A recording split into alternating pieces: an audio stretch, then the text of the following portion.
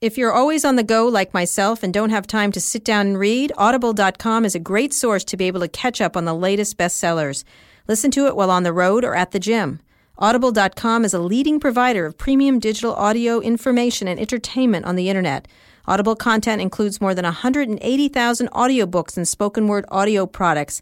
Audible carries Audible books in every genre imaginable: business, classics, history, self-development, just to name a few. Audible is offering our listeners a free audiobook of your choice and a free 30-day trial membership. Just go to audible.com/replay and choose from over 180,000 audio programs. Download a title for free and start listening. It's that easy. Currently, I am listening to the classic One Fish, Two Fish, Red Fish, Blue Fish. One fish, two fish, red fish, blue fish, black fish, blue fish, old fish, new fish. Okay, that's this genius. One has a little star. Go to audible.com/replay. That's audible.com/replay and get started today. When I thought of which carrier to invite, really, AT&T was my first and second choice. They really have been at the forefront, particularly of putting these connections in all kinds of places. So I'm really excited to bring up Glenn Lurie, the CEO of AT&T Mobility. All right, great to see you. How are you? Good. Good. So most of that was news to you, right? The idea that there's, God, he and I are we're going to become best buddies.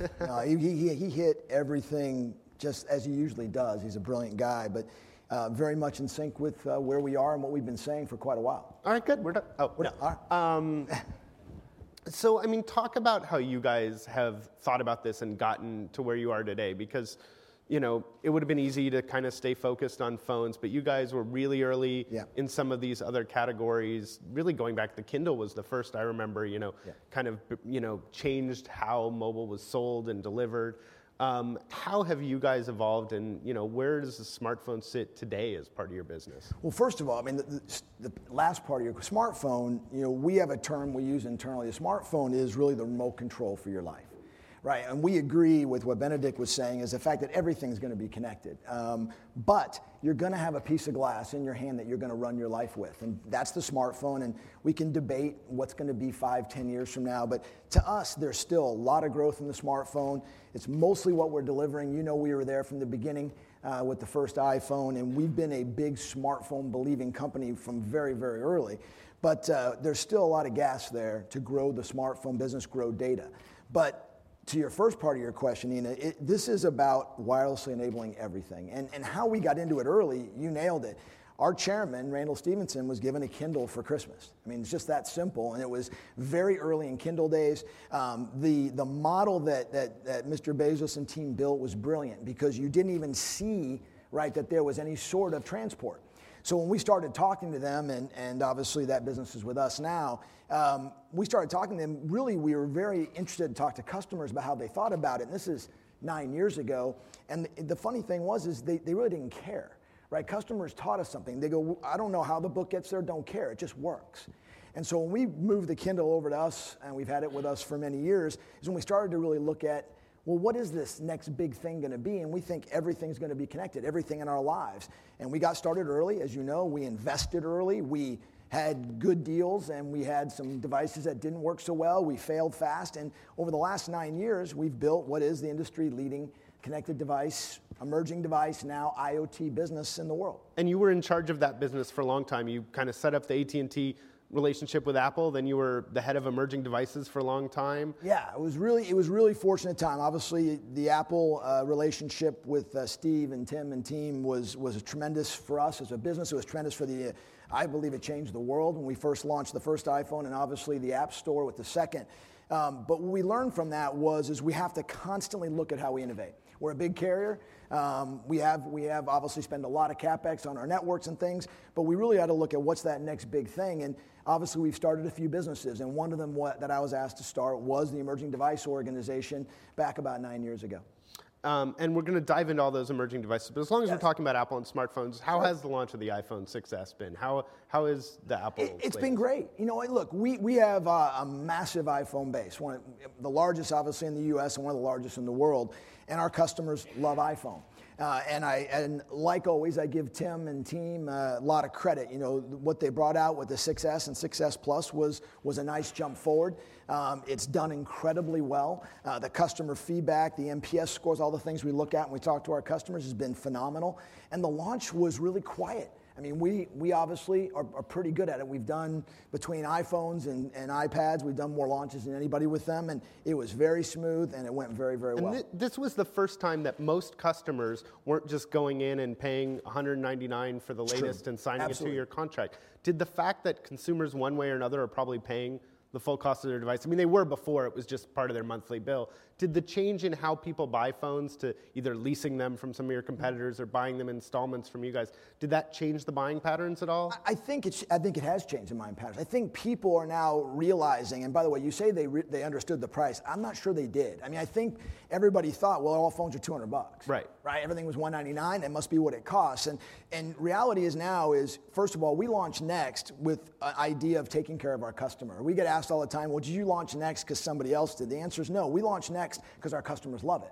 And when we first launched Next, we thought let's go 12 months, next 12, and then they can upgrade every year, and that's going to be the big win. And we were wrong. I mean, it is a part of the win. The big win is zero down and low payments. But what that's also shown our customers is that they can see the full price of the device. And so now all of a sudden, when they stop paying that $21, $22, $25, it's like like a car payment. They're like, well, I kind of like this phone. It still works really well.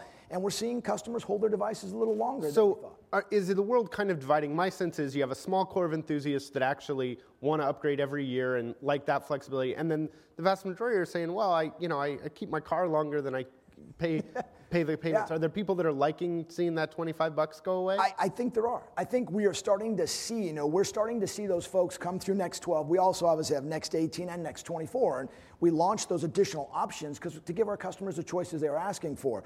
We are seeing people hold their device a little longer. We have made a decision as a company, different than some of the competitors, that we want to give our customers the choice of when they want to upgrade. We want to let them decide. So you can be a Next 24 and make a decision, and we can obviously give them that flexibility. Others have gone down a different path where they don't want the used device or you must turn it in. In our case, it's about customer choice. And so you guys think leasing not the way you want to go? I would say this. Right now, we're looking at everything. More importantly, we're talking to our customers, and we're asking them, what do you want? And we will make adjustments based upon that feedback. What do you think of Apple leasing directly and then saying choose your carrier? You know what? I think Tim and team are doing a great job taking care of customers. We don't have a lot of concern around it. I've come out publicly and said that. I think what they're trying to do is give customers more options inside of their distribution. As you can imagine, Apple is one of our distribution points. We have many others, but we have no concerns with what they're trying to do at all. Okay, I want to dive into each of the specific topics, but before we do that, I want to talk a little bit about the carrier landscape. Yeah. Now, there's been a lot of talk, should we have 4 carriers, should we have 3, should Sprint and T-Mobile? I'm more curious, might we have more? Who else is looking at this business? Do you see, Google's sort of entered with Fi, the cable companies seem to be setting themselves up to enter this business. Do you think we're going to be talking about an industry consolidating or an industry with new players entering? That's a really tough question. I don't know, and I'll say it this way. There's actually more than 4, right? Today you've got other carriers, regional carriers. There's obviously players out there that are doing very well from the reseller MVNO world. And look, mobility is absolutely critical to our lives. I mean, if you think back, I've been in the wireless mobility business for 25 years and watched this change, and there's nothing more core. I think Benedict actually phrased it that mobile is eating the world. So could others and should others be looking at how they play in this ecosystem? Sure. Cable companies, most likely? I wish them all luck in the world. It's a phenomenal business. It's a fun business. It's a hard business. And, obviously with the competition that's happening in the U.S. right now, it's been maybe a little ultra-competitive business, which has actually been kind of fun. Yeah, I think you missed a memo. When you became CEO, did you realize you had to become a big Twitter personality and get in fights? Have you seen me tweet yet?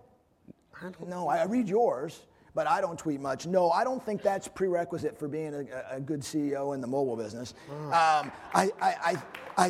I think, look, we've taken our approach to how we want to talk to our customers and how we want to go about. Look, we're AT&T. We have a brand that has 130 years of history. It's very important that we protect that and treat it with the respect that it deserves. At the same time, we're not just, as you know, in the mobile business, right? We're the largest linear TV player in the world now, too, with the DTV acquisition. We play a little bit in IoT, connected car, connected home. We play in broadband. So we are a very different company than the other three, and I think you're seeing us compete differently than the other three. And let's talk about each of those areas and then video as well. Sure. But in terms of cars, you guys have been in most of the connected car announcements. Talk about what does that car customer bring you? How have you seen them? Are they tend to be your smartphone customers as well? How is that working out for you guys? It's working great. You know, we actually did almost 1 million connected cars last quarter alone. I'm very proud of the team. They've done a phenomenal job. Our customer is kind of multiple customers. So when you think about it, the first customer in connected car are the OEMs that we partner with, whether it's GM, whether it's Audi, BMW, and others, Tesla. They're our main customer when we think about going in and helping and supporting them. Our main goal in getting into this business really, was to be the best partner in the world, period, and to help them in any way they need help. And I think you heard Benedict say, really the car is becoming, a smartphone with 4 wheels. And we're pretty good at the smartphone thing, and they're looking for our support. The other customer is that once that car is purchased and that customer brings their smartphone in the car, that's got to be perfect. We want that smartphone to stay in your pocket or your purse. We want to keep distracted driving to a minimum. That's our number one thing we're concerned about. At the same time, we're offering retail plans, right? We're offering Wi-Fi hotspots. You can add it to mobile share value. We're offering apps. And you're really seeing a whole bunch of different things coming into the car. And then really the third piece I'd throw out is the over-the-air updates. I mean, that's the future, is that the car, being a smartphone on wheels, needs to be updated, just like your smartphone. So that's the positives of all this is, your car gets smarter, you can update it, it can talk. I am curious, though, historically the car makers get a knock for being slow to move and stuff with an overabundance of caution on security. But if you think about it, they said, we're not going to let the infotainment, the connected piece, talk to any part of the automotive because we're worried about security. Even with that fear, almost every connected car out there, there's been an exploit. How do you manage security? Be careful. Look, our job is to support them and help them. And at AT&T, like I said, we're in a lot of businesses. We have 3,000 folks working on the security side of the business every day. And we support our Fortune 1000 customers. So we're involved in every aspect of it. If a car company is looking for our support, our job's a network layer, but we do have platforms and support for them. But be careful. The things you've seen, the Jeep that happened, that was done through an old infotainment system that had an open internet access. Right? The new vehicles coming off do not have their closed ecosystems. The other one that was supposedly a Tesla got hacked, they actually got inside of the app of the Tesla, not the car itself. And these auto manufacturers are doing a phenomenal job. They're very concerned, and I'm very proud that we're helping many of them inside of each of the layers, whether it be the device layer, which is the car in this case, or it's the software layer or the network layer. But the reality is has to be paramount. The good guys, I got to make sure we're watching what the bad guys and bad gals are doing out there, and this is a journey, as you know. Cool. On wearables, you've said, you've made a claim that I'm curious to see if that's still your contention and hasn't yet borne out, that most smartwatches are going to be connected. That's correct. And today, almost none. There have been a handful. There have been a handful. Almost none of those sold. That's fair. There have been a few models. There's more. LG just talked about the first Android Wear that's going to be connected. Is it just we need to get to better battery life? I mean, to me, it seems like the Apple Watch and some of these fitness bands are doing all they can do and still have decent battery life. If you throw a cellular modem on there, you can do it, but you have to use it in a very limited fashion. Look, I think what Apple's done, I think there's many others, right? I think we got someone coming after me who's done a phenomenal job as well. There's a place for I call it backpacking on your smartphone. There's absolutely a place for it. When you're thinking about trying to solve real problems, I think the device has to be connected. I think the Apple Watch has done a great job. It's opened people's eyes to what's possible. It's done a great job, and the team has sold quite a few. We don't know exactly how many. But I really think long-term, battery life won't be an issue. I think long term, you're going to see more and more of these being independent devices. I think long term, it has a place to become the hub for the body. I think about aging in place opportunities. I think about people that go for a run. I mean, there's probably plenty of folks in this room that don't want to strap a 6-inch smartphone to their shoulder and go for a jog, right? You'd rather leave that at home, have the capability to be connected. So I really think we're going to see, now it's gone slower than I would have liked, I would agree with you, but I really think when we talk about this a year from now or 2 years from now, the majority of what's out there, what's really solving those issues will be fully connected. So there was an iPod before there was an iPhone. Mm-hmm. It was disconnected. You know, we carried a phone and we carried an iPod. Yeah. You think something similar is going to happen in the watch space? I think I absolutely do. Yeah, I'm not saying watch. I'm saying it's really about a wearable. It's really about. I really can see an opportunity, especially when you consider what's happening. Let's just take the aging in place. 10,000 people a day retiring. Our system cannot handle that. The ecosystem is going to struggle with it. They want to stay in their homes. Us as caregivers want to take care of mom and dad. The opportunity to put something on their wrist. Is my 78-year-old dad really going to strap it on his wrist, attach it to his smartphone? He's not. So there's a ton of opportunities, and I really believe that hub of the body, whether it's a watch or not, is a huge opportunity and will continue to grow. Obviously, each carrier is looking at the future and doing something different. T-Mobile and Sprint are really focused on, going after core smartphone customers. Yeah. Verizon's made a bunch of deals in the video world. You guys have bought DirecTV and expanded into Mexico. Why were those the right choices for you guys? Well, let's start with DirecTV. So we believe very strongly the future of our business is going to be mobile and video. We actually announced earlier this year that already half the usage on our network is video, and we're just getting started. And reality is that smartphone or that tablet that's sitting in your lap, that's really that's the TV of the future. That's where people are going to consume. So the opportunity to get into, we already were in the video business with Uverse. The opportunity to buy and become the biggest linear TV player in the world gives us a whole bunch of opportunities from content perspective. It also gives us opportunities in the linear side, and it gives us opportunities in what people like to call the over-the-top side, from the standpoint that over-the-top's a thing because people couldn't get what they wanted where and when they wanted it. We have the capability now to deliver to any device, car, tablet, whatever device you'd like to deliver to it, that video content when you want it, right, on any device where you want it. And that, we believe, is one of the key features of our business. So today, you can watch great video. One of the things that amazes me, video over LTE, good LTE signal is amazing. It's often better than what I get over Wi-Fi. Yeah. I'm a customer of yours, so I can't afford to watch a lot of it. Thank you very much. I appreciate that. You might have missed the second part. Keep watching. I can't afford to watch all. Is that a problem that gets solved in 5G and 5G? When can you affordably deliver me a lot of video? When can I get it without it being a luxury? Well, first of all, I think we can deliver affordably now video, right? You can afford for me to watch it. I can't afford for me to watch it.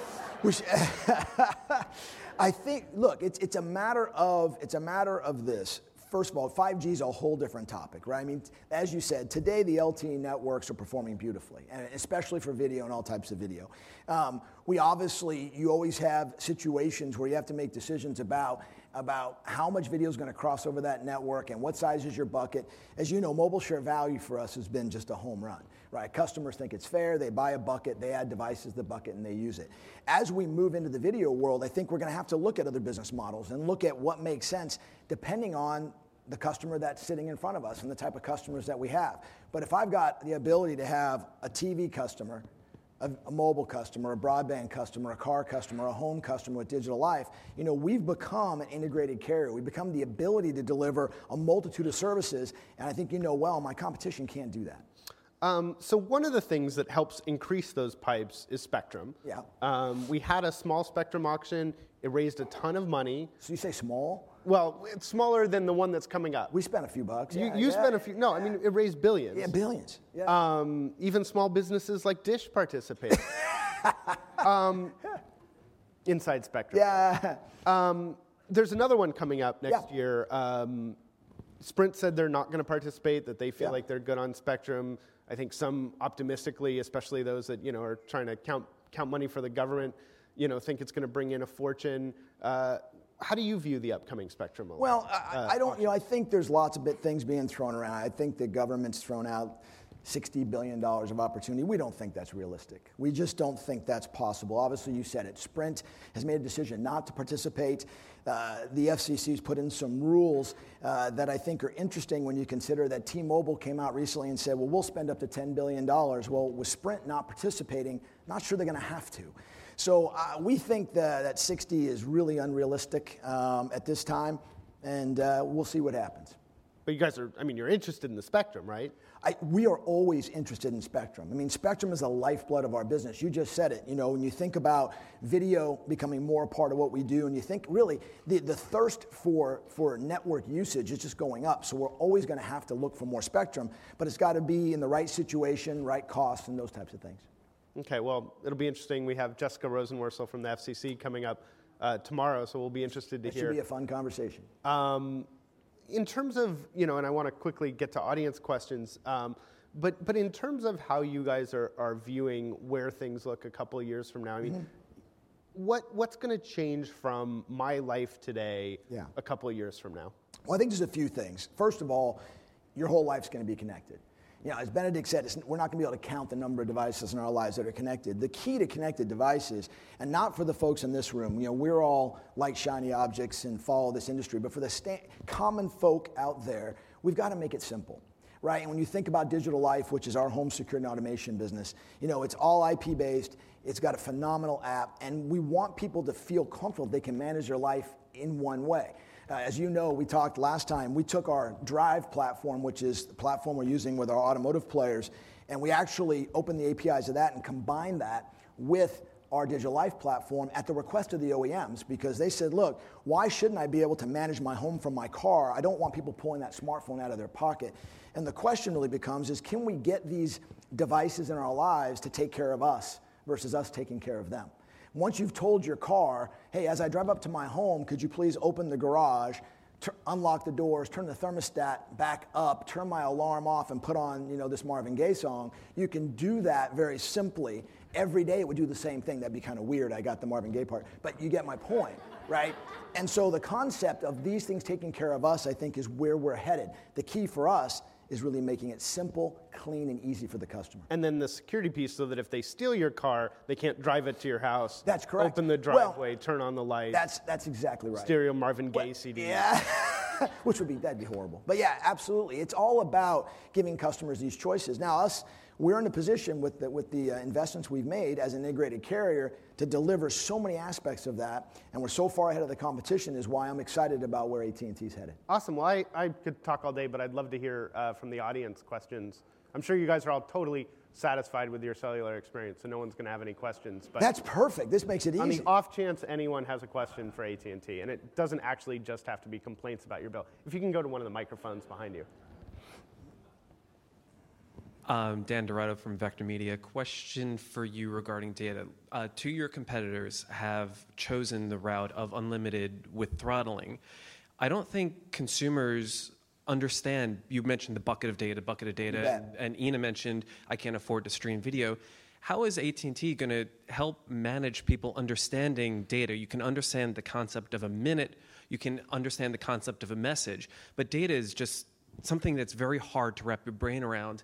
And how are you going to position as applications just keep drawing more of it? Yeah, it's a great question. We've actually tried numerous things, and we have, so to give you an idea, we have almost 20 million door swings a month, to give you an idea, in our stores, right? We have 2,300 stores, and our reps we're trying to train them to use simple examples. What's an email? What's a song? How, X minutes of video, so that we can try. To your point, we got to make it simple so they understand what they're using. But it's still really hard. I give you an example. My 22-year-old used 22 gigs last month.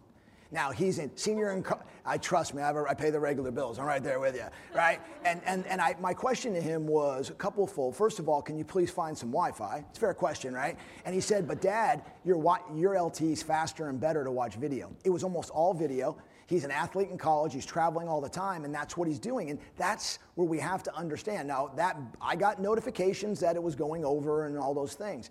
But we have to educate folks in real terms, in terms they understand. And that's what we're trying to do. Video is a whole different world because you can watch video at different resolutions. And so that's something that we as an industry need to work on so that people understand what they're using and how they're using it. I do think the exciting thing is that they want it, right? This is something that they thrive in, and so we've actually made some changes to our throttling policies as we came out very clearly. We try to be very transparent with our customers about every aspect of what they buy and where they are. We also try to be fair when we get that phone call that somebody says, wow, I didn't know. We try to be really fair and take care of that customer, but you're dead on. It's about using simple terms that people can understand. Thank you. Thanks. Hey Glenn, this is Mario Tapia with Mobile Monday. How are you? So I asked John Stanton a couple of weeks ago at CTIA about have you had any words for the operators in terms of monetizing, and I'll say the F word, and not becoming the fat pipe, Yeah. right? And so, what are your thoughts in terms of how can you reposition AT&T? How can carriers reposition themselves to become part of the ecosystem as opposed to the fat pipe?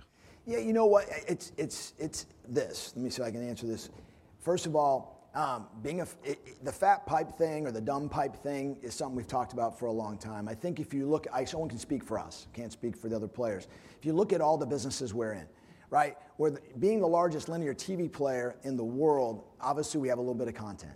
Right, we're going to play in the content world. We also believe very strongly that having specific content that only we have, like maybe Sunday Ticket, one that many of you might have, is really, really important when you're thinking about that. But when you look at every aspect of our business, we play in so many parts of the ecosystem. IoT, we're playing in every part of the ecosystem, that I'm not really worried about that. I'm more concerned about the other questions asked, about us making sure we take care of the growth aspect of our business. Our concerns are, can we get enough spectrum? Right, our concerns are around spending the capital we need to do to make sure our network's performing beautifully so that we can deliver customers all that content. And some of that content will come over the top from others, and a lot of it will come directly from us, which means we're playing in multiple aspects of the supply chain or ecosystem that you're talking about. Thanks, Mario. I saw Dan first, and then we'll go to you. Hey, Dan Seifer with The Verge. I wanted to ask you a question about, earlier you were speaking about how wearables and other devices will eventually all become connected and not rely on a Wi-Fi pairing. How will you overcome telling customers that they're now going to have to be paying $10 a month more for their watch in addition to everything else that they're paying with their wireless bill? Yeah, so a couple things. First of all, $10 is what today is on the bigger devices. I think we're going to have multiple situations with price points. There could be a situation, depending on the device, where it just eats out of the bucket and there isn't one, right? I think we're going to have to learn as we get into this. This is a very nascent space. If you do add a tablet to us, it's $10, right? If you add a car, in some cases, depending on the car company and the 4G hotspot, it's $10 or $15. We're going to have to work through that based upon customer demand, competition, and all those things. It's going to be interesting as more and more things become connected. But remember, when we say everything's going to be connected, I'm not saying everything's going to be connected to the wide area wireless network. Right? You think about digital life for us. Digital life, every device inside your home is wireless. The only one touching the wide area wireless network is the controller, the brain. All the other devices are using 1- and 2-way protocol, Zigbee, Z-Wave 433, and those are talking to each other in the home and then touching the internet if needed with a wide area wireless module. So there's a whole bunch of ways this is going to work. And really, let me be clear, I still think there's going to be Bluetooth devices. Not saying that. I think they're going to continue to thrive. I just think as we look forward at the devices that are going to do more and more and solve more and more problems, they're going to be independent so that smartphone doesn't have to be there. Okay, super quick. We're out of time, but I want to get to both of your questions. So real quickly. Okay, thank you. My question is very similar to what's been asked earlier. This is about 4G connecting devices that are beyond smartphones. We talked about wearables. What about compute, laptops, 2-in-1s, even tablets? How are you going to make sure that they become also 4G connected ubiquitously? Oh, we're trying really hard. And many of them are. It's funny. I actually, I've had lots of conversations with folks I won't name who build lots of tablets to say, I don't understand why you're building a Wi-Fi only tablet anymore, right? The cost to wirelessly enable it's come down to a very reasonable place. And I think we're seeing more and more folks go that route. And I think if you look at Benedict's slides and kind of what computing really means, and most of us where we're doing our computing, the majority of us want in full-time, always-on connection, period. right? And Wi-Fi is a very important part of that. Wi-Fi and Y-Area work together, and we've been, as a carrier, investing in Wi-Fi forever, and we continually will. But it's got to be like this. But reality is the expectations of all of you, and more so, is that I'm connected when I want, where I want, anytime I want, and the only way to do that is to make sure you have both capabilities. Great. Notebooks have been around for a long time. Hold on, sorry, I want to get to everyone, so. Yeah, I'm curious your thoughts on mobile advertising. You have companies like Verizon acquiring AOL and Millennial Media, SoftBank invested in Scale Out, Sonara. Meanwhile, in Europe and Israel, some carriers are actually blocking traffic as a way to sort of compete against Google. What do you think AT&T will do in this space? Well, I can't tell you. No, I'm kidding. That was funny. You guys didn't even laugh. I'll tell you, we believe very strongly mobile advertising has tremendous opportunities. We're in the advertising business in multiple places. You can imagine, as we think about video, as we think about delivering video to all of our wireless devices, we see opportunities there. I got nothing to say about what we're going to do. I think it's interesting to watch how people are playing it out right now. But again, this is early stage. We've been talking about mobile advertising exploding for how many years? I do think there is a business there. I do think there's an opportunity. And I really like where we sit with the assets we have to go play in it. Thank you. Cool. Well, thank you so much, Glenn. Thank you. Always a pleasure. It's fun. Always great to see you. Thank you very much. Thanks so much. Appreciate it.